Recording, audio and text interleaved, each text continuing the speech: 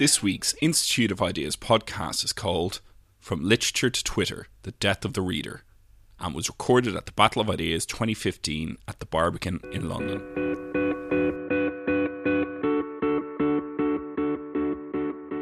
Good afternoon, everyone. Welcome to this Battle of Ideas keynote discussion on From Literature to Twitter, The Death of the Reader, ? It's not an assertion, it's a question to try and unpick and explore. My name is David Bowden. I'm the Associate Director of the Institute of Ideas and one of the main organisers of this festival.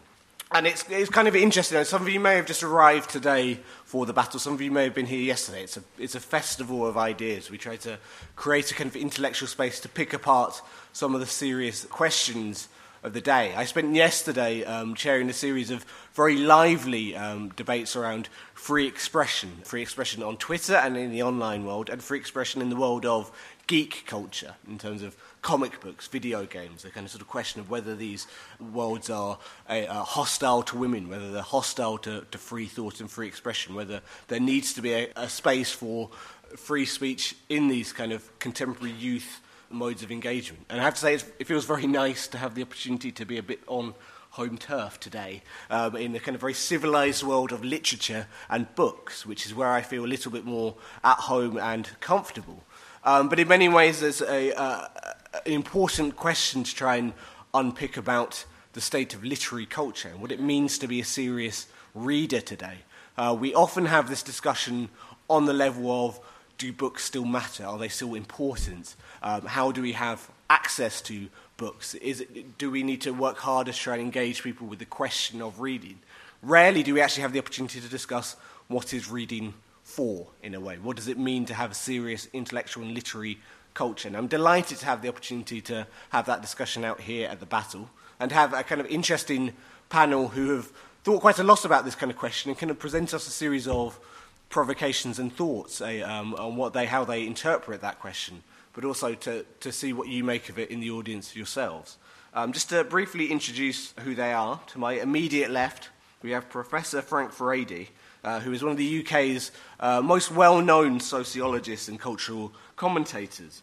He's the author of numerous books exploring questions from therapy culture to education, parenting, health, public policy, a range of topics. But I'm particularly glad to have him on this panel because he's the author of a new book called The Power of Reading, From Socrates to Twitter, which is exploring some of the questions in the keynote. It's not actually the reason we're having the keynote. I've lobbied quite hard to have a serious discussion about literature at the Battle of Ideas as a keynote for a long time. But as it happens, I was delighted to discover that Frank was writing this book because it gave me a very good hook for this session. So I'm particularly pleased that he's made such a timely contribution to the debate, and he'll be launching the book after this debate in the bookshop. To my immediate right, we have Teresa Kremin, who is Professor of Education at the Open University, with a particular interest and focus in literacy.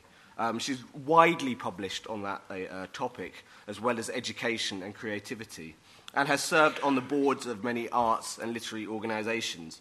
Far too many for me to actually mention. I would highly recommend checking out her profile on the Battle of Ideas website. But most personally for today, she is a trustee of the UK Literacy Association and a board member of Book Trust, but many others.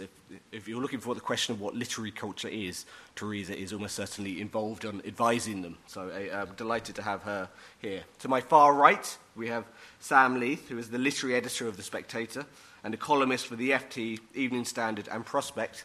Prospect are one of the media partners for this year's festival. And he has just completed a stint as a judge for the Man Booker Prize. So he's probably delighted to have the opportunity to not be reading constantly loads of books, to have a discussion about literary culture. He's also the author of a great book called You Talking to Me, Rhetoric from Aristotle to Obama, which, if you don't know the Institute of Ideas, we do, outside of the Battle of Ideas, a sixth form debating competition called Debating Matters, which runs in 300 schools each year. And for a number of years, we've given Sam's book as a prize for students. So I think between us, we have to share the blame for the next generation of political leaders who no doubt will talk very articulately on a number of questions, but whether you agree with them or not is something we'll pick apart in future Battle of Ideas. And last, but by no means least, we have Lawrence Scott to my far left, Dr. Lawrence Scott, in fact, who's a lecturer in English and Creative Writing at Arcadia University, and in 2011 was named one of the AHRC BBC New Generation Thinkers.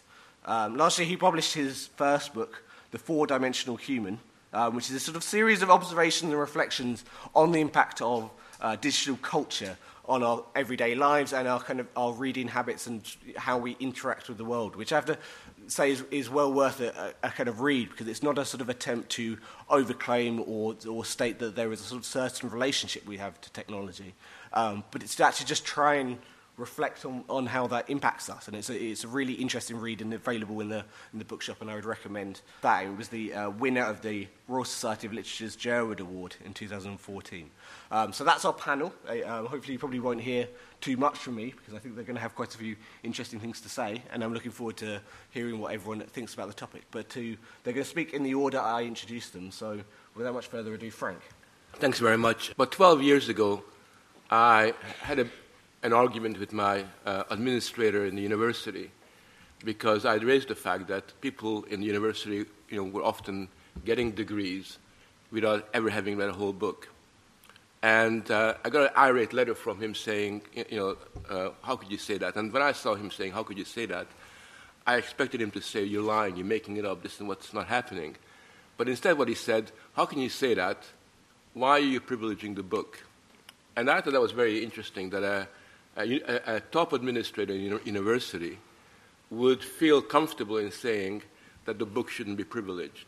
And he outlined to me that there are many other ways of communicating and learning, sort of slides and videos and games and a whole lot of other sort of things are, for him, were the moral and the intellectual equivalent of the books. And I became very interested in that, because I did begin to notice that in many universities, a lot of people were no longer reading in the way that sort of one would have imagined when you read a whole book. Instead, they were reading chapters, they were given handouts. Sometimes they go online and they were given certain things to read. But the idea of looking at an argument of an author from the beginning to the end was for many people an alien territory. And I'm not just talking about universities that are not in the Russell Group, but even in Oxbridge, I've been going around. There are students whose reading habit is actually quite shocking. And I began to ask a lot of questions as to why that was. And a lot of my colleagues agreed with me. I mean, nobody in my department would have said anything other than that. And they try to explain it as a result of new technology. The kids are online all the time. They're being distracted by social media. We live in a very distracted world. A lot of arguments like that. And initially I thought that maybe that was the problem. I'm not going to talk about it anymore, but the one thing I argue in my book that I've learned is that actually technology and Twitter and social media have got nothing to do with it, because we know from all the research that's been carried out that people that are very sophisticated online are also really good readers as well of books. So there's no contradiction between reading books and having an online kind of experience. So it's not a technological problem that we're kind of discussing. And I became very curious as to why that was, because it seemed to me that throughout human history, reading was always seen as an instrument of transformation, of democratization, of advance, and of progress. It was always kind of perceived that way. Whereas today, whenever I see discussions on reading, it's got an obituary-like character to it. The death of this and the death of that. And people medicalize reading. I mean, if you go to any school, the number of reading disorders are kind of growing every single year. I know when I went around schools to get a school for my son, the first thing that we were informed by the headmasters, Mr. Ferretti, you'll be glad to know, because you got a boy, and boys are presumably really bad readers, we have a wonderful dyslexia unit. And that was the first thing we were told. So my wife and I said, why are you telling us that? Sort of, it hasn't entered our mind. So my wife asked the headmaster, well, how many of the kids go to your special needs unit? And he said 25%, of the boys, which I thought was a statement about the intellectual and literary values of the school, rather than the fact that the boys are necessarily a problem. They were just being medicalized. So I became interested as to why that was. And I'm still on this journey of trying to understand why it is that reading has, in some shape or form, changed. Not necessarily in the way that we perceive it, but what's really going on. And it seems to me that the conclusion that I would come to is that there are a lot of readers around. The number of readers who are reading is no less than in the past. Young people still read. They might read different things. They might be reading their text and and reading online. So there's no difference in the quantity of reading, and arguably we're reading more than ever before. And there's also a serious minority of what I would call serious readers. That still exists. And you have to remember that in the 19th and the 18th century, serious readers were always a minority. Just because people who read didn't mean that they were really into literary culture. That hasn't changed. And arguably, the number of serious readers, as if anything, increased over that kind of period of time. But we do have a problem, and the problem I think that I think exists is that we simply haven't got a language through which we can culturally value reading. Outwardly, everybody talks about literacy and reading as being a really good thing. But whenever we're trying to sell the idea of reading, we no longer use a language that's integral to the reading experience. We use a very technical language. It's interesting that we always talk about literacy rather than reading. And literacy and reading are two very different things. Literacy is about the decoding of a text. It's a particular skill that's fairly narrow, actually. And I think that probably you can teach a monkey literary skills. Reading is different. Reading is being able to interpret, gain meaning by reading between the lines, amongst other things. Historically, it's been a moral accomplishment, and it's still got that dimension because it's through reading that many of us, or most of us, actually gain meaning about human experience and life. And I think what has happened is that, whenever we talk about reading now, we use the language of literacy to the point at which, when a government publishes a report on the pleasures of reading, and it was published very recently, a report on the pleasures of reading argues for the importance of reading for the following reasons. It's been proven that it's got great health benefits. So if you read books, you're going to be obviously, have a nice skin, and you're obviously going to become, lean and mean and good-looking, and it's good for your mental health, we're told, and gives you a kind of balance. And then after the well-being arguments, which have been exhausted, and they do go on and on and on about well-being, we get to the economic arguments. We're told that they're good for the economy, they're good for your CV, they're good for the labor market, they're good for the skills. Not a word about the love of reading and how you could cultivate the love of reading amongst young people. And we now live in a world where literacy has become so trivialized that everything has become a literacy. The way we avoid our reading problem is by talking, teachers say, Frank, you're too serious. Emotional literacy is just as important. Or communication literacy is even more important. Environmental literacy. And then the government says, financial literacy. We've got to put financial literacy on the curriculum. And when you look at the large number of literacies we now have, what they end up doing is actually devaluing the meaning of real literacy, which is word literacy. But not only that, they actually piggyback on the back of the authority of the book, the authority of literacy, and the course of piggybacking on it actually turns into what is a relatively trivial experience. And I think that the key challenge facing us is to reconstitute a language through which the love of reading means something in the 21st century. And if we can solve that problem, then many of the issues that we want to debate and discuss can be sorted. But otherwise, don't blame technology, blame culture is my message. Brilliant, thank you. Teresa. Thank you. You'll see, Frank, there are some connections between us. I'm going to read from my notes here. As a professor of education who seeks to understand children's and teachers' literacy practices and identities, and I'll come to that, I'm confining my observations today to the educational context. And in the light of the debate's title, I've been wondering in what ways children's experiences of reading at school contribute to their lives as readers in the longer term. Because surely that's what education should be aiming for, the development of readers, meaning makers for life. Or are we simply satisfied with the so-called expected standard prescribed by the government of the day? The former arguably represents a child's maximum entitlement as a reader, the latter the minimum. In many respects, the reading health of our nation's children, I would argue, is strong, since despite the blood which continues to be spilt in the reading wars, the immeasurable power of narrative, the brilliance of kids' authors and illustrators, and the combined skills of parents, teachers, librarians, and literacy charities serve to engage many of our young readers. The demise of the child reader, therefore, in my view, is far from imminent. But there are serious challenges if we're going to work together to develop that discerning sense of developing a lifelong reader. And as I see it, there are 4 issues around that. One's around the decline for reading for pleasure, narrow conceptualizations of what reading and readers do and instantiate, impoverished professional knowledge of kids' literature, and a lack of recognition of the role of agency and young readers' rights, combined with the persistence of ancient textual hierarchies. So let me take each of those in turn. Over the last 15 years, large-scale international surveys, such as, and they're interestingly titled, Frank, I'm sure you'll know them, PIRLS and PISA. PIRLS stands for Progress in International Reading Literacy Survey, and PISA, Progression in International Student Assessment, taken across multiple nations, 40 to 45 nations and nation-states, engage in them roughly every 5 years.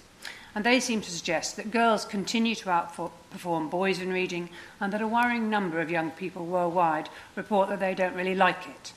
The results for England continue to suggest that 11-year-olds read much less independently and find much less pleasure in reading, meaning-making, that is, than many of their peers in other countries. An increasing number of British teenagers view reading simply as a waste of time. Indeed, the 2013 National Literacy Trust Survey offers a slightly more positive picture, but even that more recent work suggests that 34% of the students still agree with the statement, "I only read if I have to," and 29% agree with the statement that their parents don't care if they spend time reading or not. The young don't seem, though, to be simply turning from print to digital texts, because whilst technology materials dominated the older pupils' reading choices in that survey, Key Stage 2 pupils, 7 to 11-year-olds, were more traditional in their reading consumption and enjoyed comics, magazines, fiction, and a wide range, but not necessarily online texts. Secondly, then, what counts as reading and being a reader is significantly constrained by the dominant discourse of accountability in our culture. This foregrounds reading scores and sidelines readers' attitudes, their preferences, their practices, their habits, and the lived experience of being a reader in the 21st century. Additionally, of course, the assessment of reading is narrow. For 6-year-olds currently, this encompasses reading words and reading non-words, literally reading gobbledygook, as part of the Year 1 phonics check. How this can support readers is completely beyond me. And for 7 and 11-year-olds, reading is assessed as a set of discrete sub-skills. So while societal perceptions of reading and what it means to be a reader are possibly changing, school reading and school definitions of a reader and their identities as readers are still viewed as a set of technical skills or competencies, which involve decoding and comprehension as tested by written tests, not as a social cultural practice rooted in webs of relationships and embedded in the context of its use. And furthermore, whilst multimedia, multimodal texts have changed the way young children expect to read and the ways they construct meaning, such texts remain completely unmentioned in the new national curriculum. For many youngsters, this means there's a distinction between the reading matter that they enjoy at home and that which is sanctioned in school. And although the new national curriculum, for the first time ever actually, includes reading for pleasure, one could argue this is a really two-edged sword, since teachers cannot require children to read for pleasure. It is mandated now, and not all texts are deemed equal. We might ask, as an aside, why it's mandated, and that's because PIRLS and PISA show that there's a bidirectional relationship between the will to read and the skill. They enrich each other. And so because the will to read will influence the skill and the scores on the doors really count, then reading for pleasure has now been mandated. Thirdly, there are concerns about adult teachers, readers, their knowledge of children's literature. Surveys suggest this is limited to a kind of dull-dominated canon, and that has real consequences for young readers who won't know what to read next if there aren't teachers who can enrich and offer them new suggestions. And then, lastly, the issue around what children read, I think, is a significant one. I believe we should avoid ranking reading hierarchically in reading material. The national curriculum is very book-bound, but comics, newspapers, magazines and online reading materials are also valid and important entry points. And for readers, volition and agency is key. As adults, we choose what to read, what not to read, what to give up on. We choose not to be interrogated at the end of a text or not to have to write a review at the end of text. But young children often have those readers' rights denied them. and therefore their volition is taken away.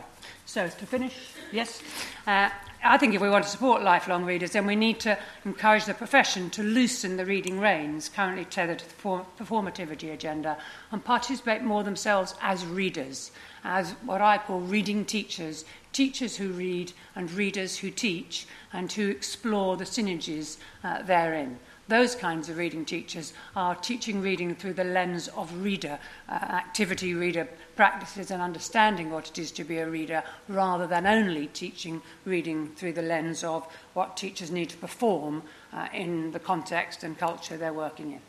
Okay, thank you. Sam? Thank you very much. Well, I'm going to risk, since this is a battle, being Dr. Pangloss here, really, because I don't think there's any sort of crisis in reading. I think, in fact, everything is more or less completely tickety-boo. But it's obviously not a very combative stance to take. But, I mean, to start with a sort of really obvious and basic thing, what is there's all this new technology we're terrified about. What's the internet made of? It's made almost entirely of words, with the exception of the parts that are made of GIFs of cats falling over. Children and people of all ages are more engaged with text now, day in, day out, than probably, in a widespread way, at any time in human history. In the 70s and 80s, there's a great terror. Television's going to rot people's minds, just as, of course, as Frank points out in his books and articles, historically, the theatre came along and people thought theatre would rot people's minds. Writing came along and Socrates thought that was a bad idea. Reading the novel was regarded as a corrupting and disastrous influence. Television was regarded as a bad thing. But, actually there was a period when, text was, if not in abeyance, there was, in the 70s and 80s, television, other forms of semantic input was quite dominant. And actually now, with texting, with Twitter, with social media, it's a huge, huge, constant exposure to text. And it's not text in the form of, books always, but the linguistic engagement with it, the sophistication, actually. I think people think, text speak because they aren't spelling right. It makes, the Daily Mail will say this is making our children dumb. But actually children required, and young adults required much more sophisticatedly to do what linguists call code switching, to find different registers, to use often quite subtle linguistic hints and clues. You can talk to teenagers about how you punctuate your text messages, and they'll be, I wouldn't put a full stop at the end, because that's sort of come to be a sort of, rather, it puts kind of closure onto a conversation, so you get lots of ellipses at the end of things. So people, essentially, children and young adults are in a very, very textual society, and that cannot but have a kick-on effect, it seems to me, to reading. And there are concerns, I know, about attention span.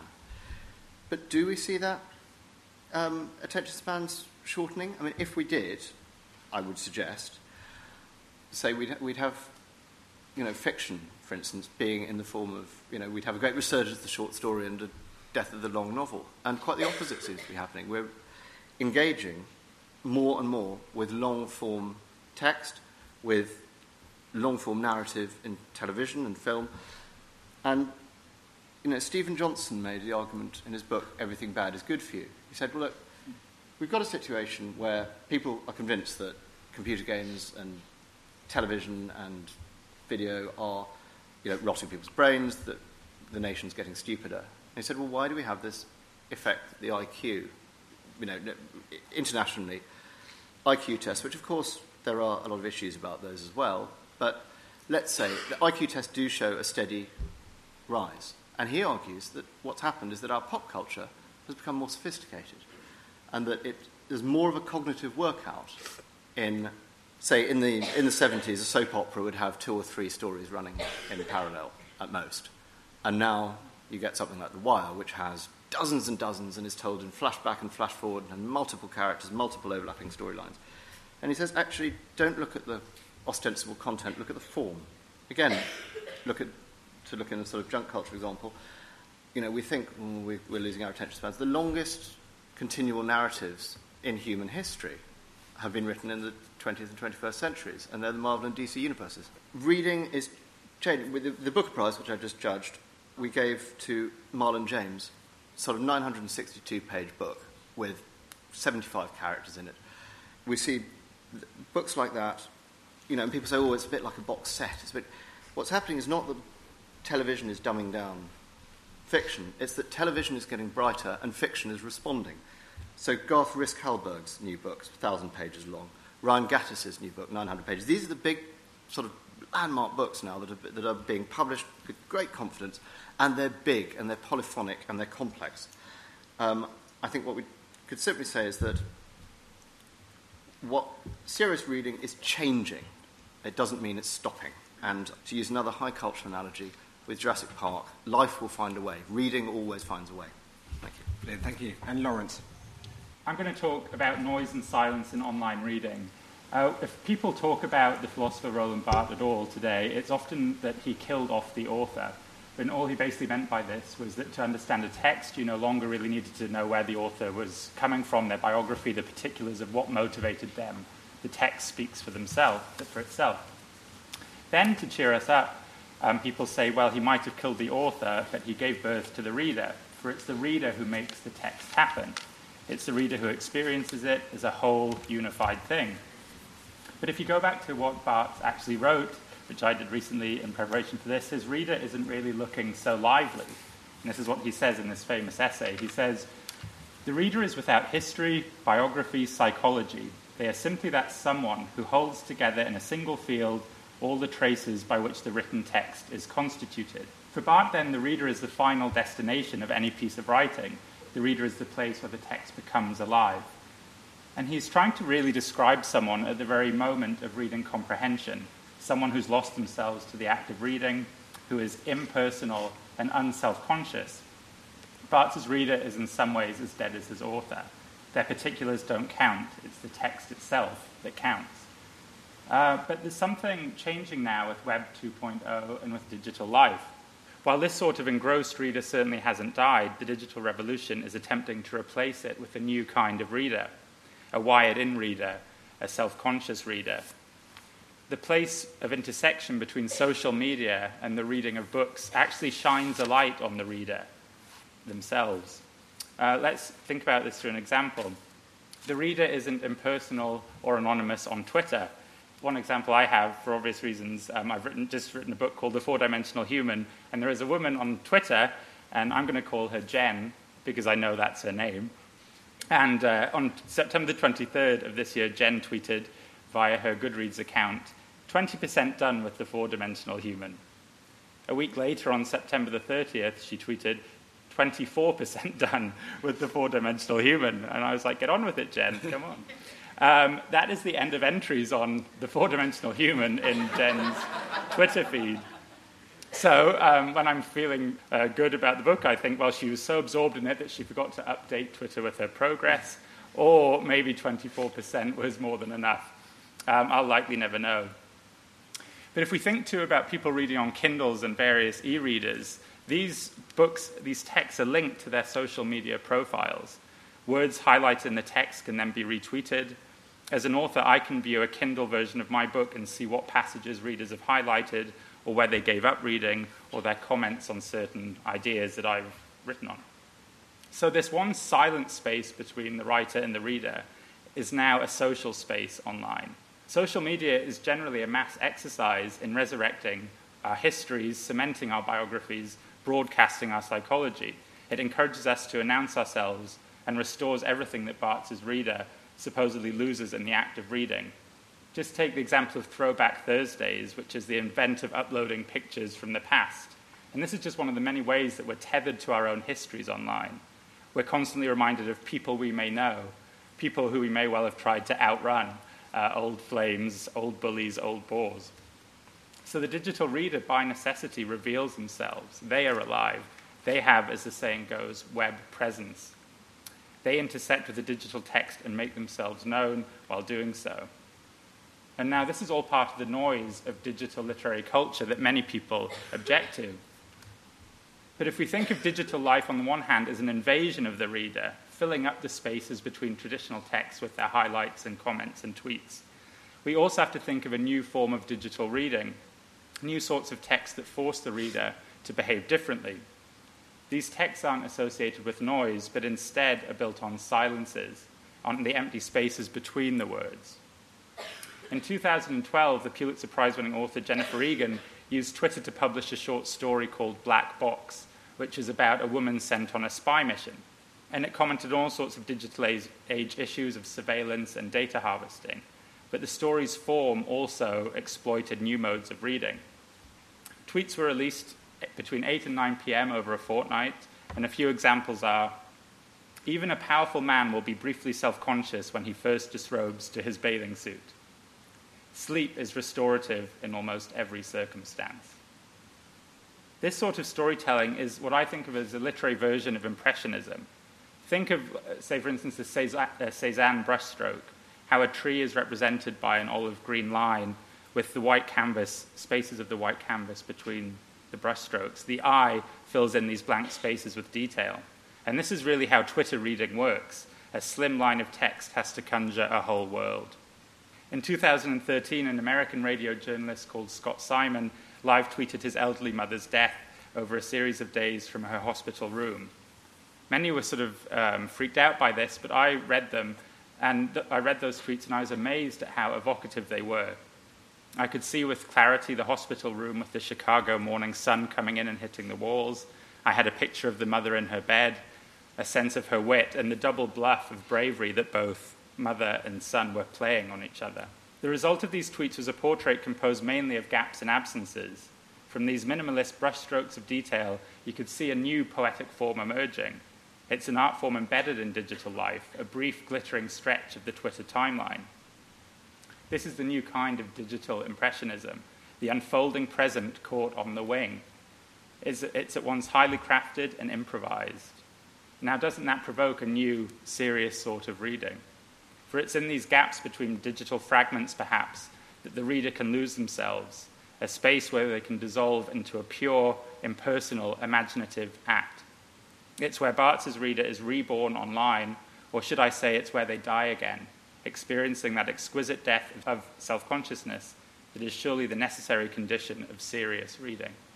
Thank you. Brilliant, thank you. A kind of very interesting series of observations. I'm just going to go straight out to the audience, actually, because time is frustratingly brief to have what I think is very important discussion in. So it'd be good to see points or kind of questions. So there's a gentleman there in the middle of the... Okay, yeah. This is just kind of a general comment to the panel. I feel myself that, as someone who writes fiction, that Twitter is incredibly interesting in the idea that with social media you can literally put anything about yourself online, and it's, in a way, it's very kind of like ego massaging.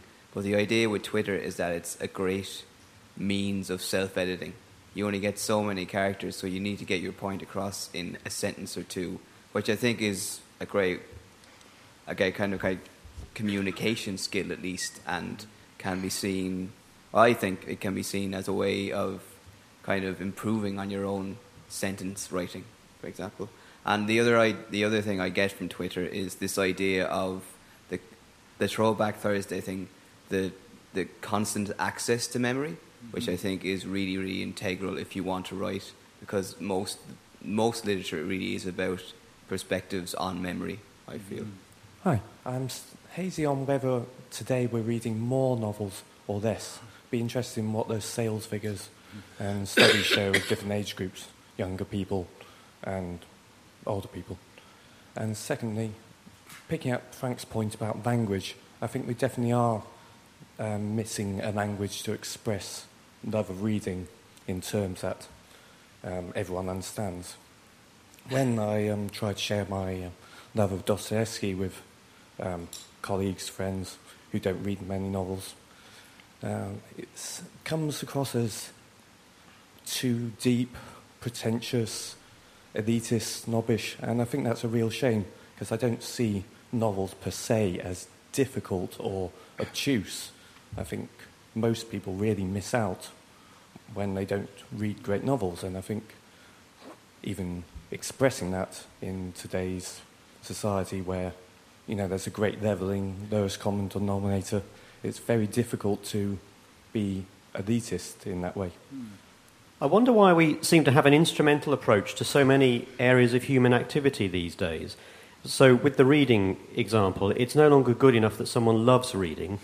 Policy formers have to say, well, what's the benefit? What's the social benefit? And this happens in so many different areas of life these days. So like with reading, they say, it might be good for this, that, or the other, and it's no longer... And the problem is, once they get involved in asking those questions, and they draw up their checklist of criteria, then they start looking for things that they can measure, and then they start trying to twist and distort the reasons for reading. Some reasons are seen as good, some reasons are seen as not so good. And this just happens in so many areas of activity these days. And I sort of wonder why it is. And I don't know if the panel would agree, but is it just that we are uncomfortable with the very idea of personal autonomy these days? So the fact that I might love reading or don't love reading, or the fact that I love reading comics or the internet or even novels, and people policy formers aren't content with that these days. They want to get involved in it and try and distort what it is that I like and don't like doing. Yeah, I just started studying English Lit as a degree, actually. And I was just wondering who you think is meant to facilitate the reading? Like, who engenders that love of reading in children? Is it teachers? Is it the state? Is it parents? Or is it children themselves? Hi. To what extent do you think that newer forms of literature that come about online, you mentioned live tweeting, do you think that it's about sort of the order in which things are read? How much is that the new thing? For example, writing in alternate reality games, there's no intrinsic order, say, of which articles on a website one reads. But, okay, I think that's quite a bit to try and pick up on and respond to. I don't know if anyone wants to jump in, Frank. Yeah, I mean, I love Twitter. I use it all the time, and I can relate to what people have said about the different aesthetic experiences that come about, and reading always changes. And of course, there's always been different kinds of readers. I mean, throughout history, there were people who read very instrumentally, others who have more aesthetic, interest, and there's a wide variety of literature on the different kinds of readers and readers' identities that have occurred. But I think what we're discussing, or not discussing at the moment, is a big evasion, which sort of we need to confront, which is that, okay, lots of big novels, lots of long novels being written, wonderful stuff coming out online, but there is a kind of reaction, or what I call a flight of content. And I think that we're living in a world where the issue of content and the authority of content is something that we try to evade. We do it online all the time, where, and we kind of say, oh, it's a very democratizing impulse. Everybody's a reader. And everybody is an author at the same time. And the more we say that, the more we infantilize everybody, because basically anybody that's able to put forward 140 characters suddenly becomes Dostoevsky, or at least on a moral, the functional equivalent of that. And there is a kind of sense in which it's the flight from content and the refusal to give authoritative statements and try to reconstitute some form of cultural authority that I think at the end of the day leads to a situation that we kind of confront with. The reason why we're having a language of love of reading, because love needs to have an object, and it's not reading, because reading is a means to something else, and that object is the content, or whatever content we want to embrace and love. And I think it's the failure to address that issue, finding refuge in technological solutions by saying that everything is of equal value, doesn't matter what you read. It is that which I think is becoming, to me, a huge problem, principally intellectually in universities, where I think the reading culture has turned into a really banal, sort of situation. And we're also in a situation where teachers who themselves love reading are unable to communicate that to either children or to undergraduates, because the material they give to either students or pupils is rubbish. I mean, we have a worksheet culture in schools where kids are reading these worksheets which bore the pants of everybody. How can you communicate a love of reading through that? In universities, we give handouts, lecture notes. How do you communicate your love of reading? And I think that kind of malaise that has kind of crept in is a very real one. And I think if we ignore that, so we're going to have problems. It's not a problem that we cannot transcend, but I think we need to have a creative struggle. And every generation probably has to have a creative struggle where those kinds of problems are confronted and resolved. I want to take issue slightly with that. I think this idea that all content is now either irrelevant or is regarded as completely equal and there's no sort of hierarchy of cultural authority. I mean, I think that's gainsaid by the facts on the ground. I mean, if you consider the way the internet, this massive stuff is organised. Google PageRank is all about putting it into a hierarchy, into finding out what's most linked to, what has accrued a sort of cultural authority that way. If you look at, say, Wikipedia, which again causes people to throw up their hand and say, but anyone can edit it. Actually, it's carefully set up so that you don't just copy off the front page. Everything has to be cited, and the citations have to be authoritative. They have to be real world rather than simply circular. I mean, actually, most of the endeavour, I think, of the new technology is finding ways of organising a mass of information hierarchically. And I think that still applies to reading. I'm sure the problem with handout cultures in schools, people teaching, but I think people teaching badly may be a sign of a problem in a particular corner of a particular profession. I don't think it's right to globalise that to make a statement about the world we're in. I think we're actually in a very hierarchical and authoritative world. Lawrence, you seem like you wanted to jump in. And then well, I was just thinking about this idea of content and the question asked about how Twitter can be good for writers in terms of honing economy of language. I think that's totally true. It was interesting what you said about how the permanence is helpful for the writer. I think that could be the new sort of literary subject in a way. If you look back to, say, older forms like Proust's novel In Search of Lost Time was all about the loss of memory, and so many writers write out of loss. The Irish writer Colm Tóibín, who lives in New York a lot of the time, was asked recently, when are you going to write a New York novel? And he says, I only write about places that I've lost. Once I leave forever, then I may have an image of what New York is like. And it'll be interesting to see how fiction of the future deals with this omnipresent now and the retrievability and accessibility of our own pasts in fiction. But also I just want to think about not so much how Twitter's useful for the writer, but what sort of reading it encourages in the reader. There was an essay by Andrew O'Hagan in the London Review of Books called Ghosting, which is all about his adventures as a ghostwriter with Julian Assange. It was retweeted on Facebook and stuff 14,000 times, which for a literary essay is immense, but it was 26,000 words long. And I just looked through some of the tweets of people advertising it, and they say things like, it's a monster piece, but really worth it. It's not exactly short, but a fantastic read. You'll need time for this, but it's worth it. It's a long piece, but worth it. So this is 26,000 words, but it's great. And I think we all need to think about today that sense of that string of buts that are coming in the discussion, that is, at what point have we reached where length is sort of the enemy of value? Brilliant. Frank hasn't stormed out, by the way. That wasn't he's struggling very manfully through a chest infection at the moment. I'm sure he'll pop back in so we can carry on as we were. Teresa. I wanted to pick up on 2 points that were made about instrumentalism and how who supports young children in developing that love of reading. And I think you're right in suggesting that clearly it's children themselves are hugely volitionally involved in that. But of course they have to be, or need therefore, to have access to high quality material that's going to engage, entice, and they need support by people who are going to read those stories to them.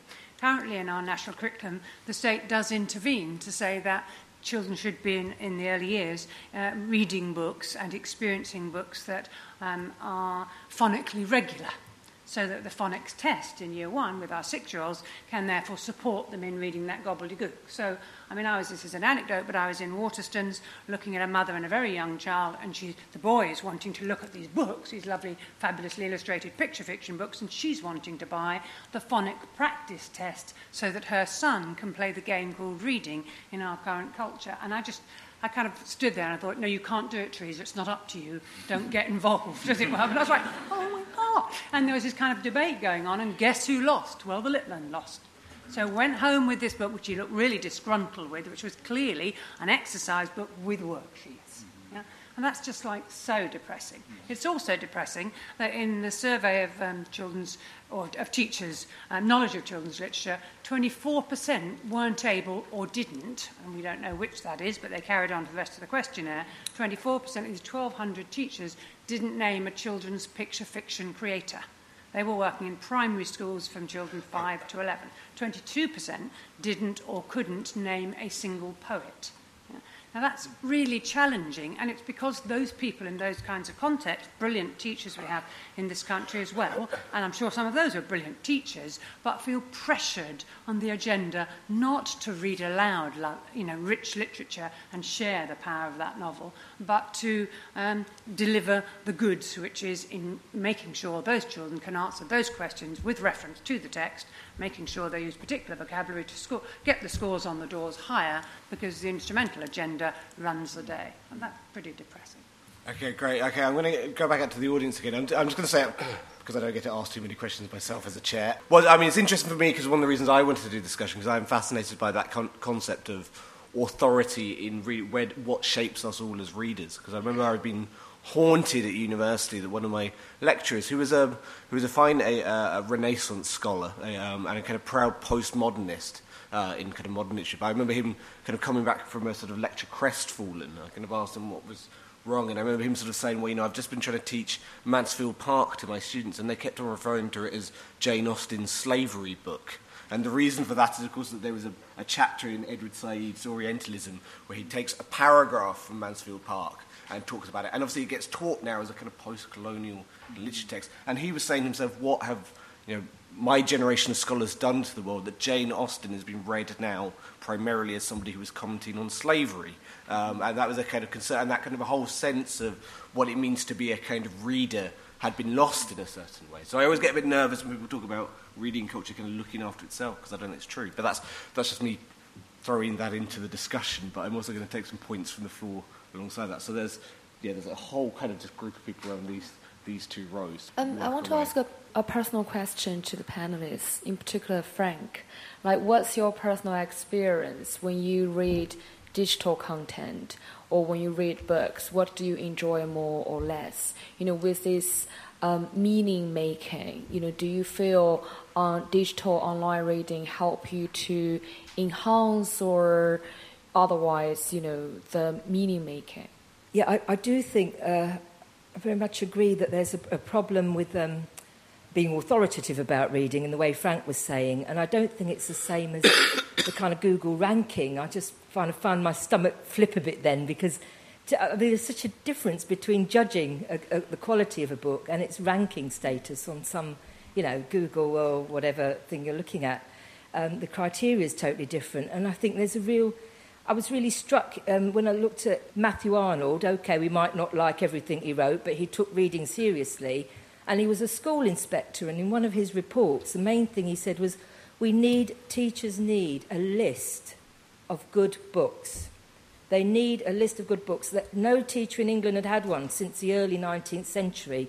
This was the mid-19th century he was calling for one. In the mid-20th century, the English Association created it was fantastic in that it was a really comprehensive list of books that was suggested, not saying you have to read for this age, not in the way the phonics readers are levelled today, but it was like understanding the kind of imaginary scope and imaginary children's capacity to imagine and symbolise and interpret meanings, and suggesting books in accordance with that. And it seems to me that's something everyone's kind of really shies away from today. What is a good book? Why can a primary teacher not say why Alan Oldberg's Fast Fox, Slow Dog is much, much better than anything in the national curriculum? If we had teachers who could begin to think about that and justify it, I think we'd have more readers in primary school, at least. I really wanted to sort of agree with some of the things that Teresa said, because I've got primary school-age children, and I've been really struck by an 8-year-old. They learn this grammar now. They learn this stuff about grammar that I don't understand as an adult, and yet the books they read in the class, if they're ever read to, which they rarely are sort of really little kids' books. And I think it's such a massive loss. And you think of all the things they teach in school now that I'm not really sure they need to teach. So they're kind of having sex education from 6, but they don't. But somehow, to me, it's such an important sort of moral part of teaching children, is that you get them to read things that are challenging and difficult, and they just don't have that. And I think it's something that, my kids are lucky because they have it at home. A lot of kids don't have that at home. Parents haven't got time, parents are busy, parents aren't readers. We're so confused in some ways about the role of education nowadays, I feel. But for one, to me, that's such a central thing, is that you should read challenging books at school, and it really doesn't happen, in my experience. When I became fascinated by reading decades ago, an end was put to it when I was channeled into a scientific curriculum and never had the time to read properly. And always it seemed that the real goal of education was to be as broad as possible, to include a wide range of subjects and a wide range of challenges, be it philosophical, be it literature, whatever it was. And it seems now there's almost a confluence, if you like, of increased specialization, move away from a broad curriculum, complicated by this instrumentalism. So I just wondered what the panel felt about. I took Frank's point very much that this is a cultural problem, this is a broader problem, and education is just one of the parts of that broader problem. So this is the opposite of what some people have been saying. And concerning secondary school children, would you say that perhaps we shouldn't focus so much on making the children, pushing them to read books? Because we haven't pushed them to use social media, and then that's flourished. And people, there are book clubs which have already been set up, but just no one's using them. And there are competitions, and but then out of competitions, out of homework, people just aren't doing it. I'd say there are only about 6 people in my class of 30 who could actually call out-of-school readers. That's a very, very good question, and I do want you to try and answer that. Do you want to pass the mic just behind you as well? Well, I'm from Berlin, and we have in Germany a discussion if children at school should read Astrid Lindgren, because there's a story of Pippi Langström's father, the Negro king, and there's a white king over an island with black people, and could kids be offended by this? And I think it's not just a problem of that the technique of reading is not learned at school. It's also a problem that teachers want to prevent children reading something offensive and reading something what could change and challenge them. And I think that's the really point of reading, being changing through reading, being offended, being evolving oneself. And I think the problem is schools want to prevent children from that.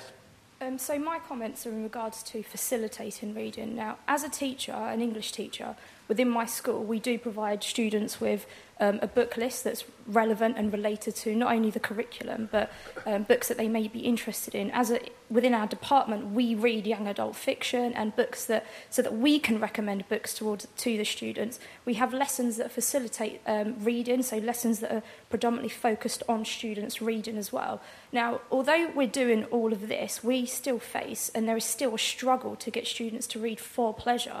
And I just feel as though there's only so much that can be done to facilitate that, because you can't actively instill that. A book can instill that within a student, them reading that and finding that book. And we're doing everything we can to give them access, but there is still a big struggle within the school. Okay, great. So just some kind of quick response to anything you want to pick up, Frank? Yeah, I mean, I think you don't push people to read, but you turn them on to reading. I think that's the key point. And to me, it's absolutely essential that you do that. And the fact that we're evading that and trying to find refuge in tablets and in placards and various other things is just intellectual cowardice, big time. Now, the things that we can see very, very clearly in schools, we all know what's going on in schools, I think you're absolutely right, also exist in precisely the same intensity in universities. And we never discussed that because, it's one thing for a 7-year-old not to love reading just yet. But when you have, young adults who voluntarily go to university, I mean, nobody forces them. They don't have to be there. Actually telling you that reading a book is a drag and complaining that, sort of the expectation that you're going to read so many books is unreasonable, then you've got a problem. But what's even worse is when schools acquiesce to that. So in my discipline in sociology, we very rarely get students of sociology to read theoretical texts. It's too difficult to read Weber or Durkheim or Marx. This is just beyond them. So instead what we do is we give the equivalent of a handout. I mean, real thin, gruel stuff in many, many cases. Sometimes even argue that grey publications, the newspaper articles, are the equivalent. So go read something from The Sun that tells you the way the world works. It's the equivalent of reading a proper book. What we're doing is we're infantilizing our readers, and that's really the big problems that we face. We're continually infantilizing the readers. And it seems to me that one of the instruments to which infantilization occurs is the instrumentalist point that the guy over there made, and this kind of obsession with counting numbers. I mean, if you're going to count Google pages, aside from the engineering, sort of manipulation that Google and others are involved in, that's like saying that the Sun, which has got the highest number of, presumably of newspapers that are being sold, is probably on balance more authoritative than the August Spectator, which doesn't sell nearly as much. And what we're doing is we're kind of using, sort of sheerly quantitative measures and ignoring the content. I mean, when I speak, sometimes I'm told the reason why I'm invited to speak is because of my Wikipedia number. They actually count how many hits you have on a Wikipedia page, and you don't get invited to some places unless it's so many. But, the people that invite you often have got no idea what you're going to say, whether you can put a sentence together. It doesn't really matter. What really matters is that Furedi had so many, Wikipedia hits. And I think that when we go down that road, really the issue of content becomes entirely, an afterthought. And that's what I'm concerned about. Sam, do you want to come back on something? Cause I think there's, what Frank says there is absolutely fair. I think my point about the hierarchies was that we are trying to produce hierarchies of authority, and some of those methods of brute force. But I thought it's very interesting, this point about Jane Austen being the slave, Mansfield Park being the slavery novel, because it certainly suggests that even if they've digested it in a particularly stupid way, Edward Said's canonical authority was actually kind of coming to bear on Jane Austen. I mean, this was not a sort of, this is the one of the film. Mm-hmm. This is they're actually, in their kind of lumbering way, addressing a critical and theoretical point, which I think is quite encouraging rather than otherwise. And as for having, lists of series, I'm kind of mystified by this idea that younger children aren't being given books, whole books to read in primary schools, that the primary school teachers can't name a children's author. Because, I've got a child in Key Stage 1, and she's being sent home from an ordinary state school, day in, day out with books, and, sort of wandering up the stairs, and I think the hierarchies of reading this, these are good books, these are bad ones. You have to be a bit careful about that, because the gateway drug is reading anything and everything.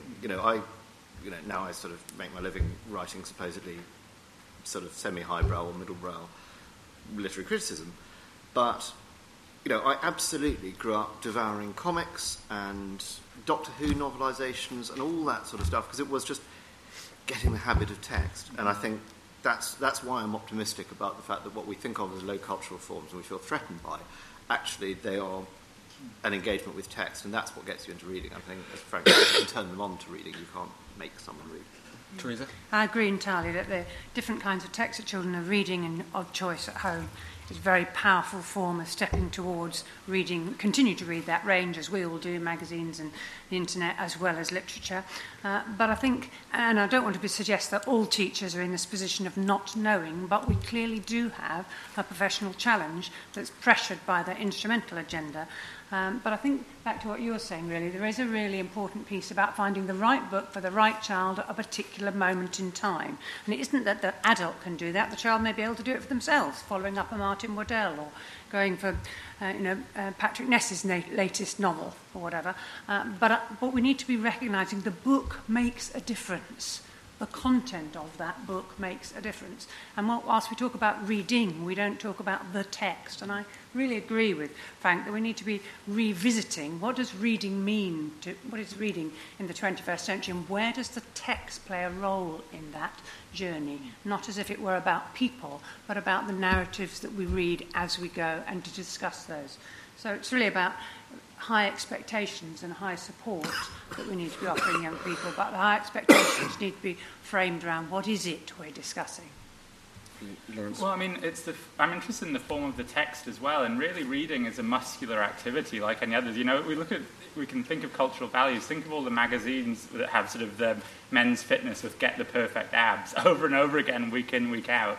And yet there's no equivalent for sort of the strenuousness of reading, of how to actually tone up to handle these difficult texts. That just isn't really in the general culture at all. And there's a great book by someone called Nicholas Carr called The Shallows, and he really talks about, much more quantitatively, about the brain's plasticity and how if it's always training on certain short, fragmented hypertexts where you're leaping in between pages, it will get accustomed to absorbing that sort of thing, but it will be very bad at being able to absorb and stay the course and have the stamina for War and Peace. So it depends on what forms we're getting this content in. I think early childhood education needs to give you that sort of long-distance training as well as the hypertext training. Okay, brilliant. So I'm going to try and take a final round of questions. So if you can try and keep yourself brief. And then... Thank you very much. I was very shocked to hear Frank talk about the dumbing down in universities. I'm out of touch with education. I'm quite old. I went to university in the 80s when we had to read several full-length novels in a week. We had to struggle with Weber. We had a really, really tough sort of intellectual time. How are we going to produce the serious intellectuals and thinkers of the future if people are not made or don't want to get to grips with the long and the important texts, such as War and Peace for one, and certainly reading Weber and other of the intellectuals of the past is very important in my view. Yeah. For advice on writing that really needs to be read, you can't go much better than the old adage of having something to say and saying it well.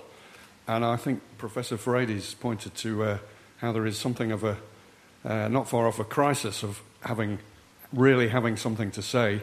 But I think we might be in danger of being a little bit lazy about how we say it. Because I think there is this temptation to say, well, digital allows us to say it any way we like. And there's short form, there's long form.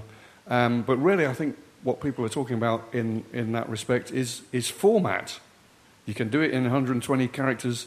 You can do it in as many words as you like. But that's like saying print culture was all about the number of words you could get on the page. And no, it wasn't. Public print culture was about the form of the novel. Long-form journalism was characteristically about the new journalism and the capacity to tell real stories like they were novels.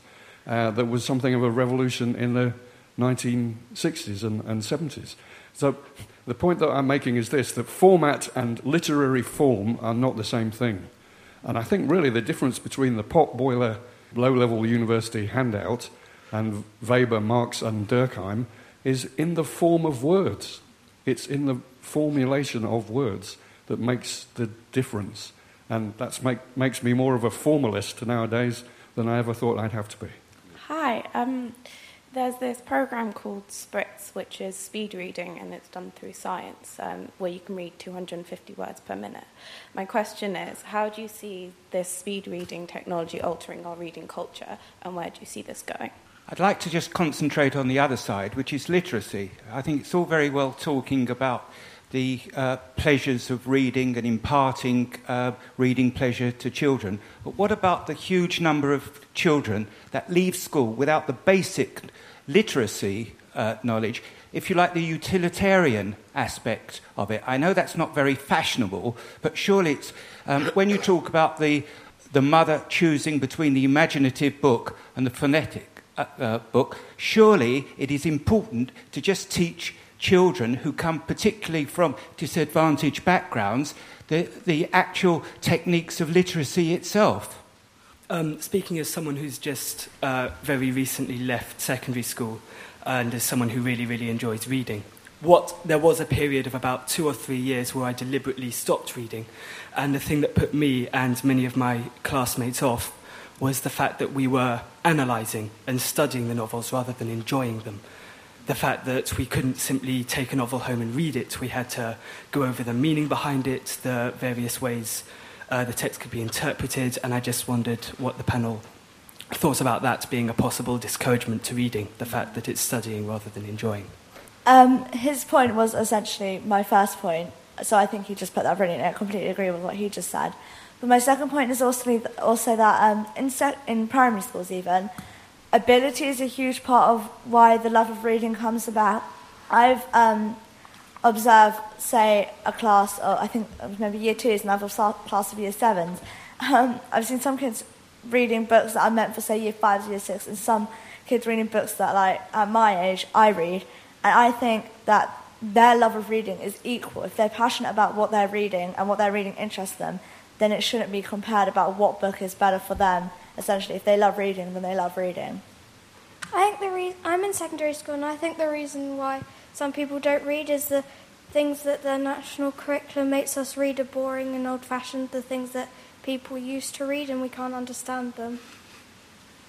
Okay, thank you. And then there's somebody just the row behind, and then we'll kind of come back to the kind of responses, but also final remarks.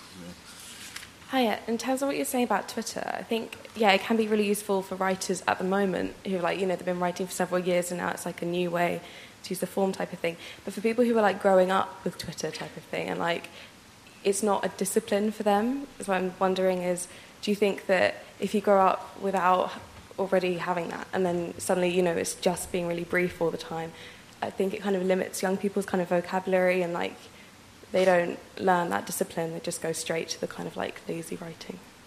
Brilliant. Okay, great. So I'll try and if there's anything you want to come back to and kind of leave us some final remarks, I'll kind of go in reverse order of how you originally spoke. So Lawrence, if you want to respond go to first. I think we need to be careful about what sort of crises we sort of constantly propagate, and we really need to see the data about sort of crises of difficulty at the university level. That may be true, I just don't have the data myself, and I'd be interested to see if the intellectual difficulty is really on the wane. Yeah, the idea of speed reading, that sort of frightens me a little. I do think, especially when I was talking about the Andrea Hagen article, some people, it's 26,000 words long. Someone, I think it was Susie Orbach, said, take an hour and read that. I thought, read it, 26,000 words in an hour, and someone said, it'll take you half an hour, but it'll be worth it. So clearly these people have been mastering speed reading techniques. Jeanette Winterson, when she was very young, because books were banned in her house, she had to speed read before her demonic mother came and barged the outside bathroom door down where she was reading. So speed reading has always been a strategy and a technique. I'm sort of personally would be wary of that sort of way of absorbing a text, and that actually a much slower approach will be cognitively more beneficial. I think, just to sum up my aspect of this debate, why I brought up the digital reader, it was the sense of how reading has now become a socialized activity, to the point at which everything that you read now is being punctured by the possibility of reporting it to a larger audience, that you're reading in this cyber group of other people and you're aware of, say, if you like a sentence, you can put it up online. And then as well as reading the story you're reading, the Charles Dickens novel, you're also thinking about, well, what has my response been? What is this little sentence that I've put up there and highlighted? How is that doing? And that type of multitasking is probably an enemy to the type of deep reading that does, in the long run, promote sort of the joys of literature, more than almost the ego of reading. Okay, Sam? I'd say that speed reading, I don't know about the cognitive impacts of that. I suspect that if you read, as the old Woody Allen joke, he said, I took a speed reading course, I read War and Peace, it concerns Russia. I don't know what the data is on how much you can take in if you read fast, but if you can read fast and take things, we all read in quite a sort of, I think there's a sort of slight straw man we put up with this idea that there is this sort of deep reading where we all sit and we're immune to distractions and we never look out of the window and that the kids of today can't do it. I think since first, people had books and read them, there was always a cup of coffee to make or the cat to put out or we actually do read in quite a distracted way. We read typically, they've done experiments of people's eyes to show that actually you skim, you go back, you do these little saccades. There isn't a sort of unitary, immersive experience of reading. And I think the one thing we are all completely addicted to and show no sign of losing an interest in is narrative.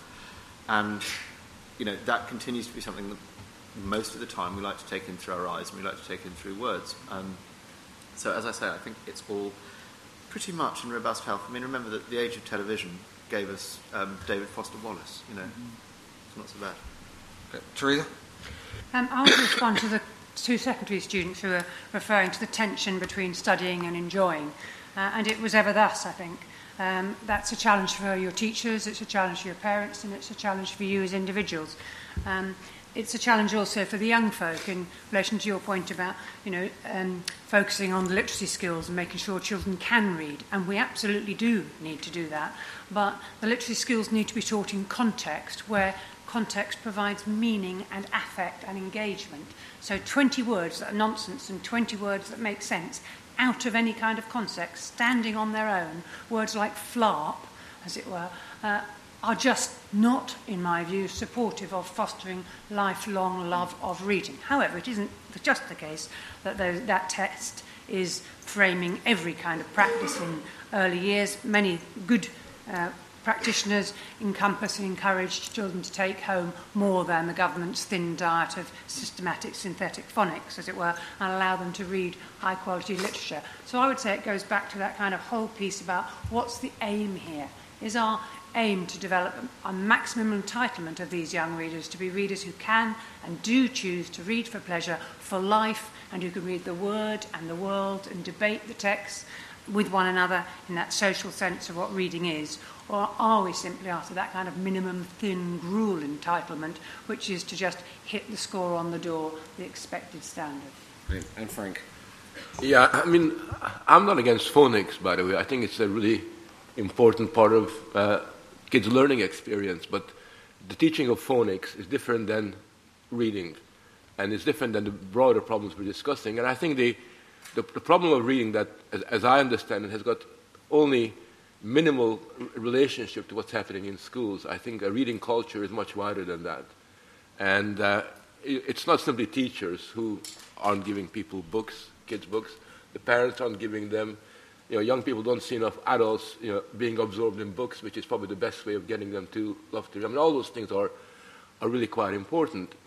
I've drawn the conclusion that throughout human history, reading is always said to be in crisis. There's always a crisis talk that surrounds reading. So in that sense, there's nothing new about it. The one big difference is that throughout history, the big problem was that readers were reading too much. I mean, that was a complaint made from Socrates onwards all the way to the 1940s. Readers were just reading too much, and they're getting irresponsible, they're getting bad habits and bad ideas, and it was better if they were more discerning readers. Today, the problem seems to be, the crisis, as it outwardly appears, is that people are not reading enough. So it's almost the very opposite in the way that this whole thing has been presented. But within that, I think in the last 50 or 60 years, there has been some very interesting development which gives our crisis of reading in the 21st century a very distinct quality, quite different to what existed. And I think we all touched upon that. But I think that just because we've got a crisis of reading doesn't mean to say that everything is bad. The universities may well have all kinds of problems, but there are serious readers in the universities. They just happen to be a very small minority. Right? But there are, some of the kids are reading some really good stuff, and they're very bright, so the intellectual life is still there. But it just simply means that it's a minority of people who are doing serious reading. There are some wonderful books being written. I mean, our literary culture today is really fantastic. We never had such incredible choice. And I, even at my age, in my declining years, I can still gain pleasure and meaning from Twitter and from social media. A very different kind of meaning. It's a different experience because at the end of the day, I think my search for meaning requires the text, a book, and physical sort of pages that I can eat and mark up and everything else. But there is the kind of sense in which all these things are just wonderful, but there is a fundamental problem, which is a very real problem, which we're evading, and that's the content problem and the fact that we're infantilizing the younger generation. We're treating them in a way that is not what responsible adults should do. We should take them more seriously, expect more from them, give them more challenging books, and yes, not be afraid of imposing a bit of discipline, indicating that reading does require a measure of discipline no matter what age you are. I mean, that's a fact of life. And anything worth having in life doesn't come by lying back and say, God, please. It does need discipline, and reading is no different. Okay, brilliant. Can we thank the panel for giving us plenty to... And also,